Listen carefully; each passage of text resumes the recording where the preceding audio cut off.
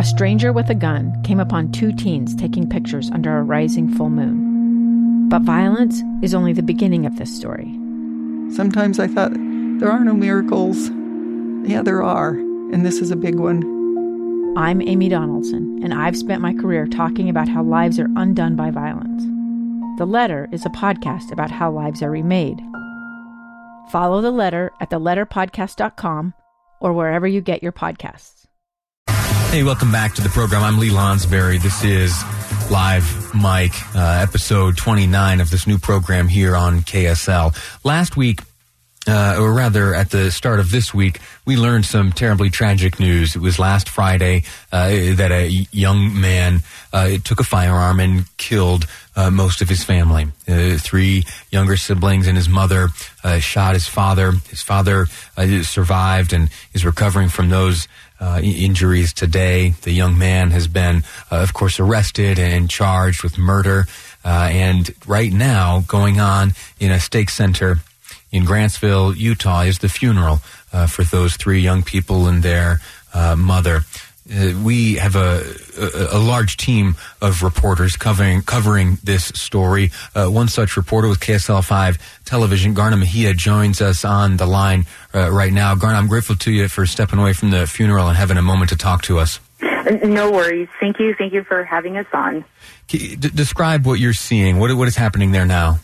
You know, the funeral is actually still going on.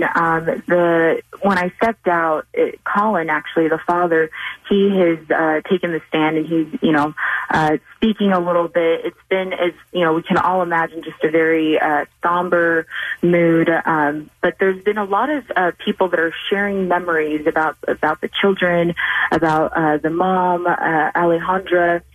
Colin sharing a lot of the same remarks that he shared with us yesterday about, his gratitude for the community and the outpouring of love and support that they've received. Those yellow ribbons making a huge difference for them. He said, just driving through town has meant so much to him to see them. We're learning a little more about the family. What have you heard from the pulpit there?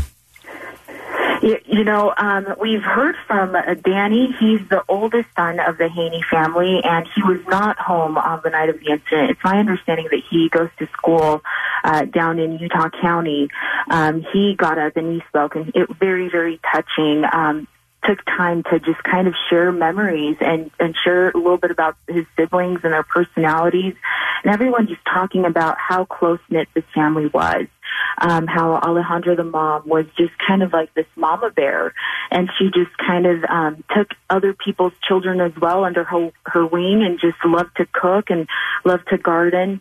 A touching moment, I think, for me personally, was when Danny, took a moment to talk about his brother, about CJ, who we all know is, in custody at this time, saying that, he's still his brother and he still loves him and he wants what's best for him, and there's a lot of people that want what's best for him as well. Danny, the brother of the suspect, who allegedly killed his younger siblings and his mother. Danny, that surviving sibling, expressed love and compassion for his brother, huh?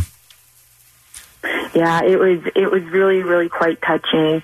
When I had also, stepped out, Colin, the dad, he's the most recent speaker, and he's kind of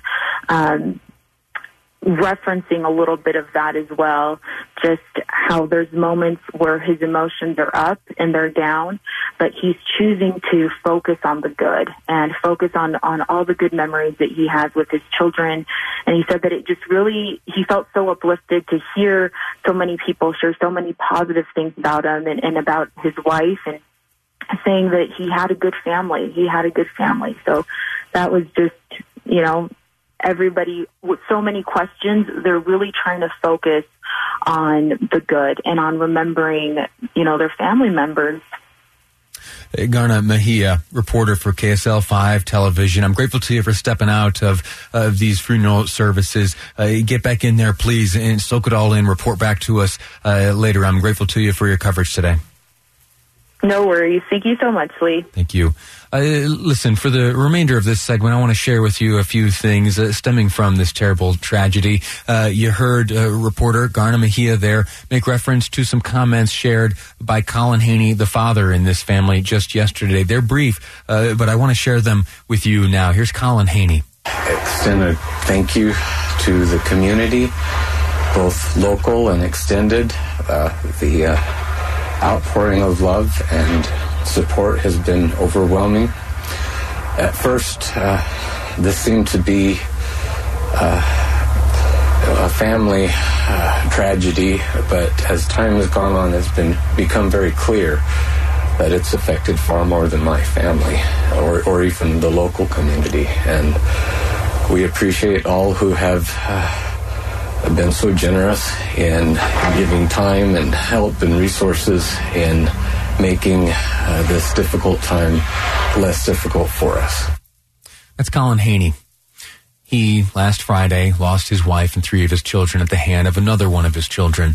He has endured something unimaginably horrific, and right now his community of Grantsville is gathered together, and they are mourning the loss of that family and of his family members in funeral services. Got to make a quick clarification for the legal folks around here. I said that he lost his family at the hand of his other child. That's only an allegation right now.